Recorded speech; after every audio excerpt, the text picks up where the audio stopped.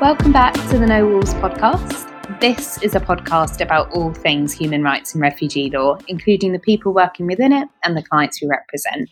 Es un honor para nosotros tenerte aquí. ¿Y cómo estás hoy? Bueno, gracias por la invitación. De verdad que me siento bastante bien, un poco relajado aquí en el Reino Unido, en Europa. He visitado varios países haciendo una gira en la que estamos denunciando las graves violaciones a los derechos humanos en Colombia, al medio ambiente. Y eso nos da tranquilidad porque hemos encontrado los medios de comunicación abiertos, manos amigas y oídos tanto en instituciones como en fundaciones que trabajan por los derechos humanos y por la democracia. ¿Cómo encontraste Londres? Bueno, menos frío que la vez pasada y creo que es una ciudad agradable, pero el frío a veces quita lo atractivo, pero ayer hacía menos frío y es una ciudad bastante bella. Estuve chequeando la temperatura en Cartagena y son 30 grados Celsius, por lo tanto es un cambio. Sí, pero hoy estoy relajado, estoy con una camisa relajada, no siento tanto frío hoy. Adil, tú tienes una extraordinaria carrera. ¿Por qué decidiste ser abogado? Son sueños. Cuando tenía 8 años, había decidido que iba a ser abogado. No sabía qué era ser abogado, pero también había decidido que defendería los derechos humanos. ¿De dónde salió ese sueño, esa locura? Recuerdo el momento en que lo dije. Fue por allá en el año 1987. Seré abogado y defenderé los derechos humanos. Tiempo después, era abogado defendiendo los derechos humanos, pero también había sido secuestrado a los 13 años. Pero es un sueño que he venido cumpliendo y no sé si es el origen de mi nombre, porque también sé que mi nombre hoy tiene un significado importante. Hay diferentes áreas en el campo de la abogacía. ¿Por qué es que decidiste ser abogado de derechos humanos y de la justicia social? Porque es el campo en el que mejor me siento representado. Es el área donde siento que están mis fortalezas.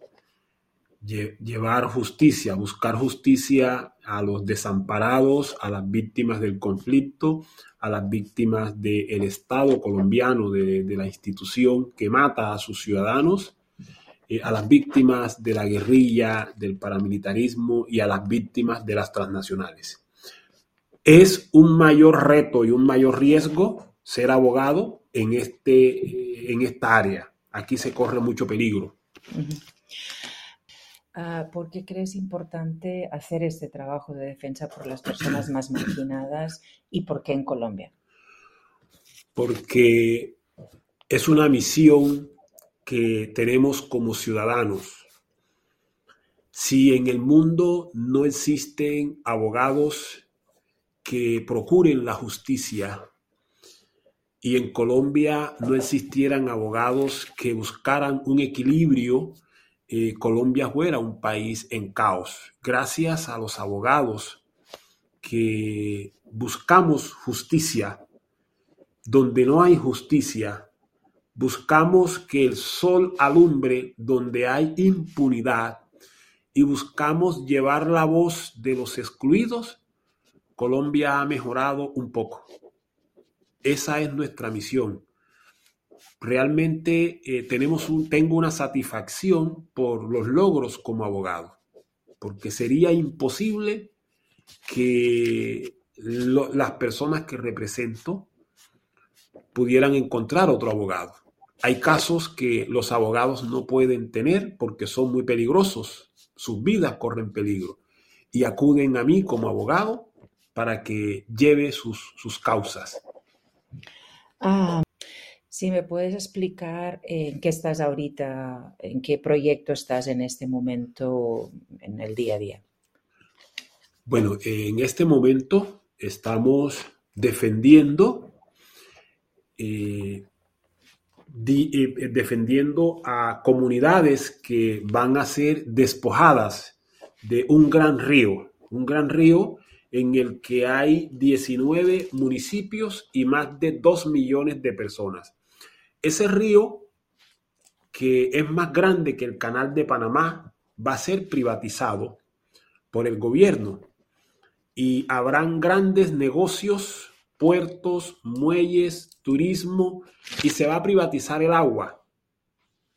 Entonces las comunidades se van a empobrecer. Yo soy un abogado que ha venido defendiendo esas comunidades para que sean incluidas en el proyecto, para que no les quiten su derecho.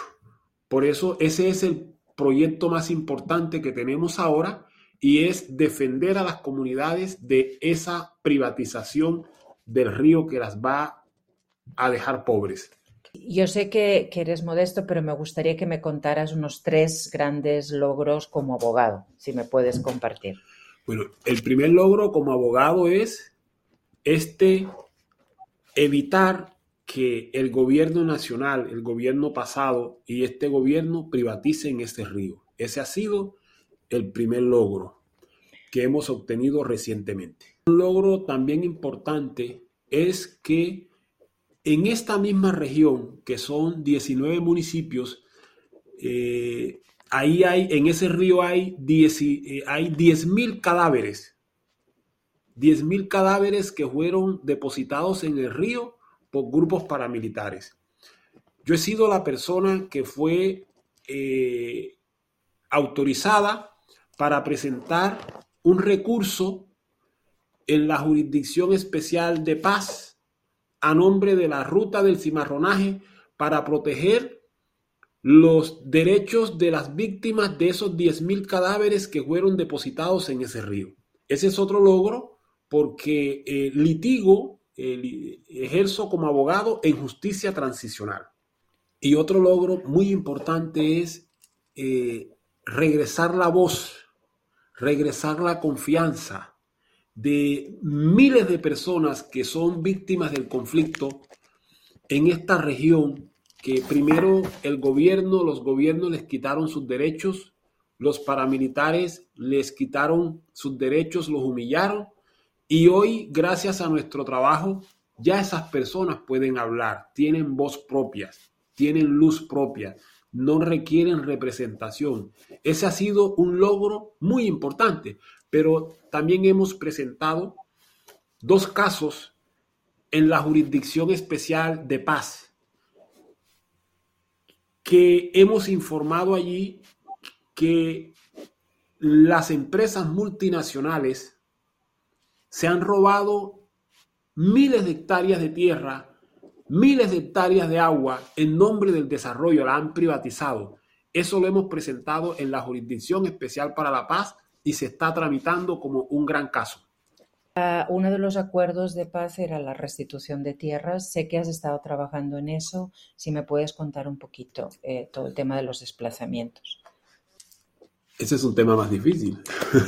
El sistema político en Colombia y el modelo político y modelo económico, ese es el origen del conflicto colombiano. Porque los políticos, las empresas y los grupos armados están asociados en contra del pueblo, los políticos de ultraderecha. Y el mapa de violencia en Colombia, donde se han cometido los peores crímenes, las peores masacres, coincide con el mapa donde se encuentran las grandes multinacionales que explotan los recursos naturales. Entonces, allí en esas regiones donde hay proyectos de monocultivos, de palma, de aceite, de gas, de hidrocarburos, de madera, en esa región es donde también están los grupos armados que matan al pueblo y que despojan a las empresas que terminan con las tierras.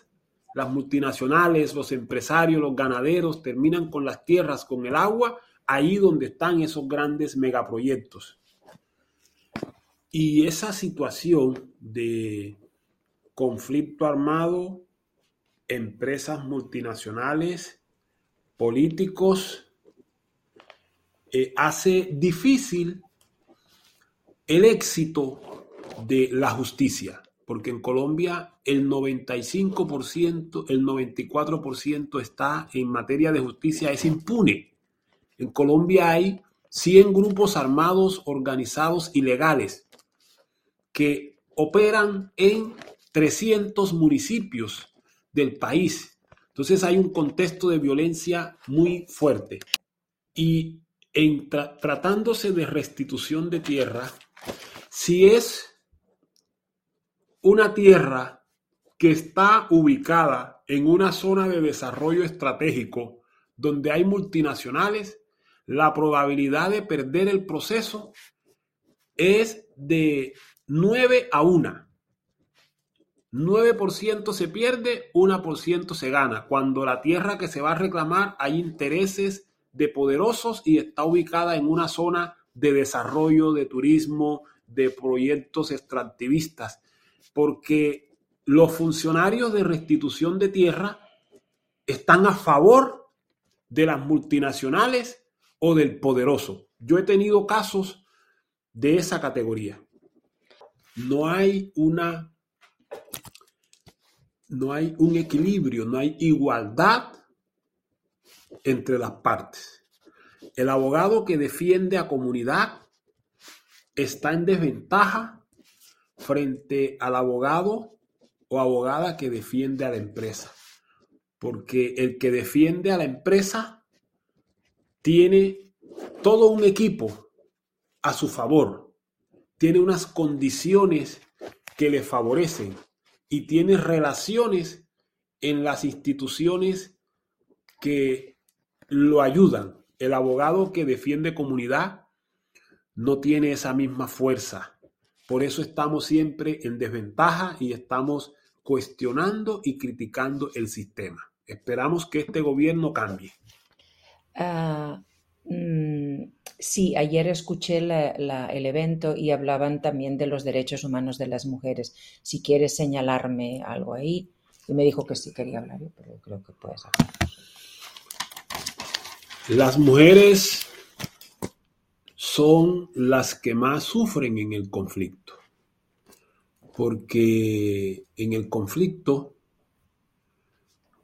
normalmente los soldados, los grupos armados tienen en su mayoría hombres en sus filas. Y cuando los hombres llegan al territorio, reclutan a las niñas, violan a las niñas y mujeres, secuestran a los niños, matan a los hombres, matan a las mujeres. Entonces, en un conflicto, pero también lo hacen los grupos armados ilegales y los grupos armados legales, porque en Colombia quien más viola los derechos humanos es el Estado colombiano, que se aparta de la Constitución y impunemente mata, desplaza o se asocia con grupos paramilitares. La policía, el ejército, la armada actúan como una verdadera banda criminal. De eso puedo dar fe. De eso sí sé bastante, porque yo litigo en justicia transicional. Entonces las mujeres son violadas, quedan viudas, quedan sin hijos y tienen que continuar con la familia. Es la que más sufre en el conflicto. If you want, I can add something on this question. Also totally agree with Adil about the specific violence against women, because also sometimes the women are threatened to kidnap their children, and is something that it's very, very important. However, yesterday in the conversation with indigenous women and women's defenders in the public event between Colombian Caravana and AB Colombia, it was very important that the women highlighted that together in a network, it's a way to protect us. It's a way to take care of us as a women's human rights defenders, because as Adil explained it, when some transnational projects or mega projects arrive to the communities, the goal is to destroy the communities, not to break communities. For that, if as a leaders of communities, as a women's human rights defender, we are work together in a network promoting liaisons, promoting also relations, I think it's a wonderful way to protect as a defenders. Si me puedes explicar un poco qué es la Jurisdicción Especial de la Paz.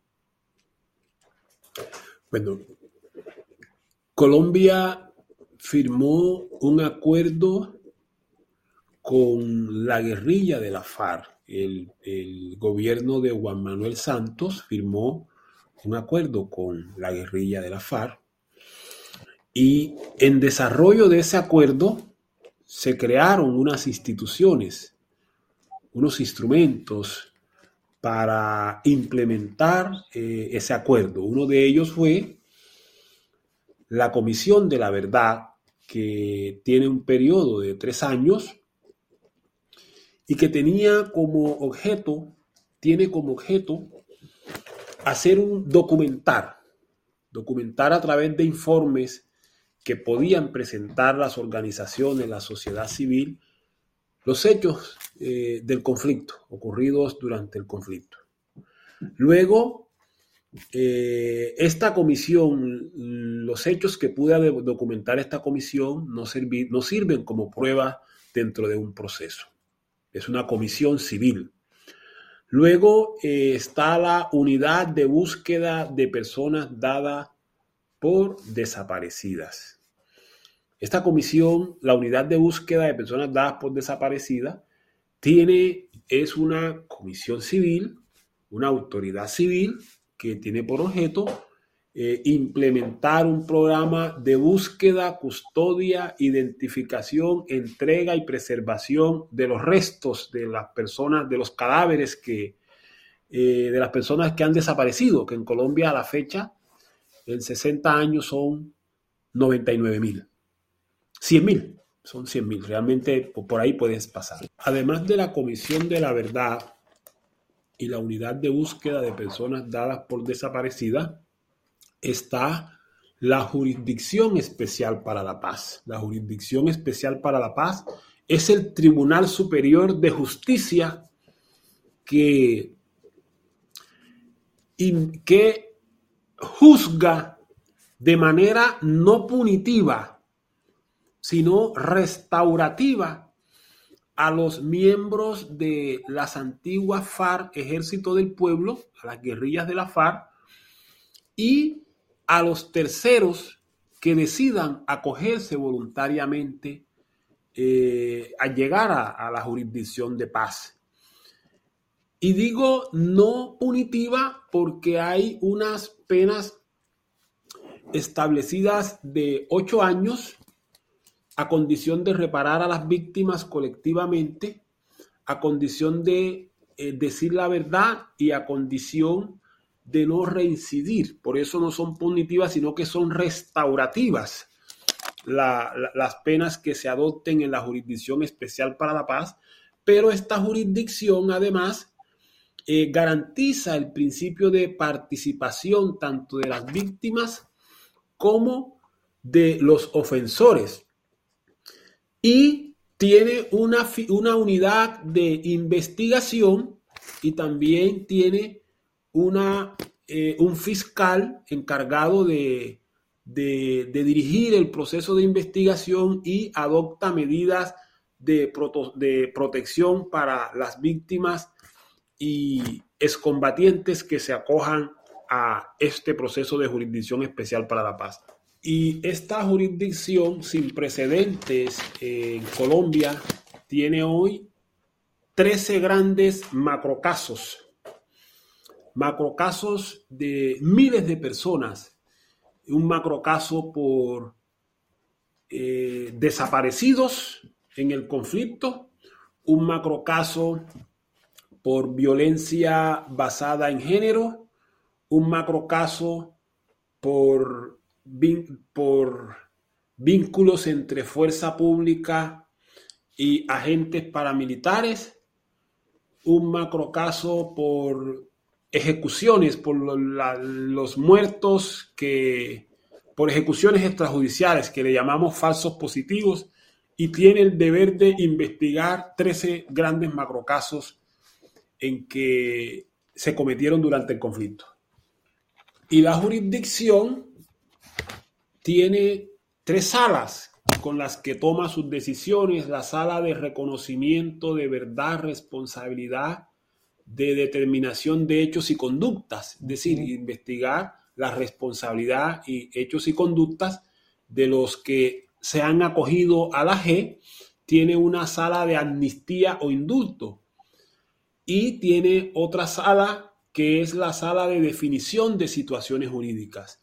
¿Qué es esta última sala? Quien se acoja a la Jurisdicción Especial para la Paz, esta es la sala que debe decidir si lo acoge, lo acepta para tramitar su caso o lo excluye.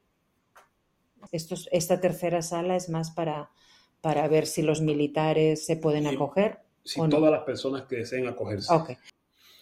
Además está la sección de ausencia de reconocimiento de verdad, de responsabilidad de los hechos y conductas, y está la sección de verdad, la sección de reconocimiento de verdad, de responsabilidad de los hechos y conductas, está la sección de revisión y está la sección de apelación.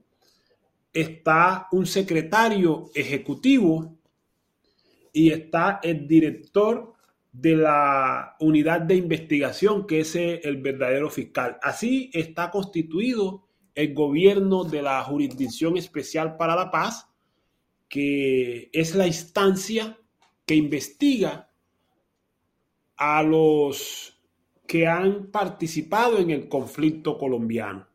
No a todos, porque unos deben ir obligatoriamente, que es la guerrilla de la FARC, y otros deben ir voluntariamente, que es todos los terceros que consideren que sus casos puedan ser admitidos en la G, pueden ir. Los unos obligatorios, los otros voluntariamente, según el interés. Yeah. Sin embargo, no ha sido tan exitoso a pesar de los logros que ha tenido la G, porque el gobierno pasado del expresidente Iván Duque prometió destruir el acuerdo de paz. Anunció y hizo una campaña por destruir el acuerdo de paz. Los recursos para la paz se han perdido, más de 500.000 millones de pesos por corrupción del gobierno anterior. Y esa promesa de encarcelar a los que firmaron el acuerdo de paz generó desconfianza, y muchos firmantes se levantaron de la mesa, otros no regresaron, y lo que aumentó fue una creciente desconfianza, pero se aumentaron los grupos armados en Colombia. He leído que has tenido 3 intentos de asesinato, amenazas, persecución. ¿Cómo es que sigues trabajando en la defensa de los derechos humanos? Porque hace parte de lo que somos, de nuestra esencia, de nuestra naturaleza, de nuestra visión, de lo que queremos. Soy un abogado, como muchos otros, pero realmente la pasión está en la justicia, en apoyar y en llevar la voz al que no tiene voz, al que es vulnerado, al de abajo. Por eso seguimos en esto. No tenemos para dónde coger. Muchas gracias. Nada más que admirar que haya personas como vos en esta tierra que quieren arriesgar por la justicia y los derechos humanos. Gracias a ambos por estar aquí. Sé que están con agenda muy ocupada, y gracias. Gracias, Joséin. De verdad que me alegra mucho saludarte, que estés pendiente de la situación de Colombia. Ojalá pudiera conocer la reacción de los oyentes de tu programa para saber qué piensan y cómo pueden apoyar. Estamos trabajando en un documental, Desterrados, que estamos promocionando sobre la violencia que se ejerce en Colombia por las multinacionales y por el gobierno. Gracias.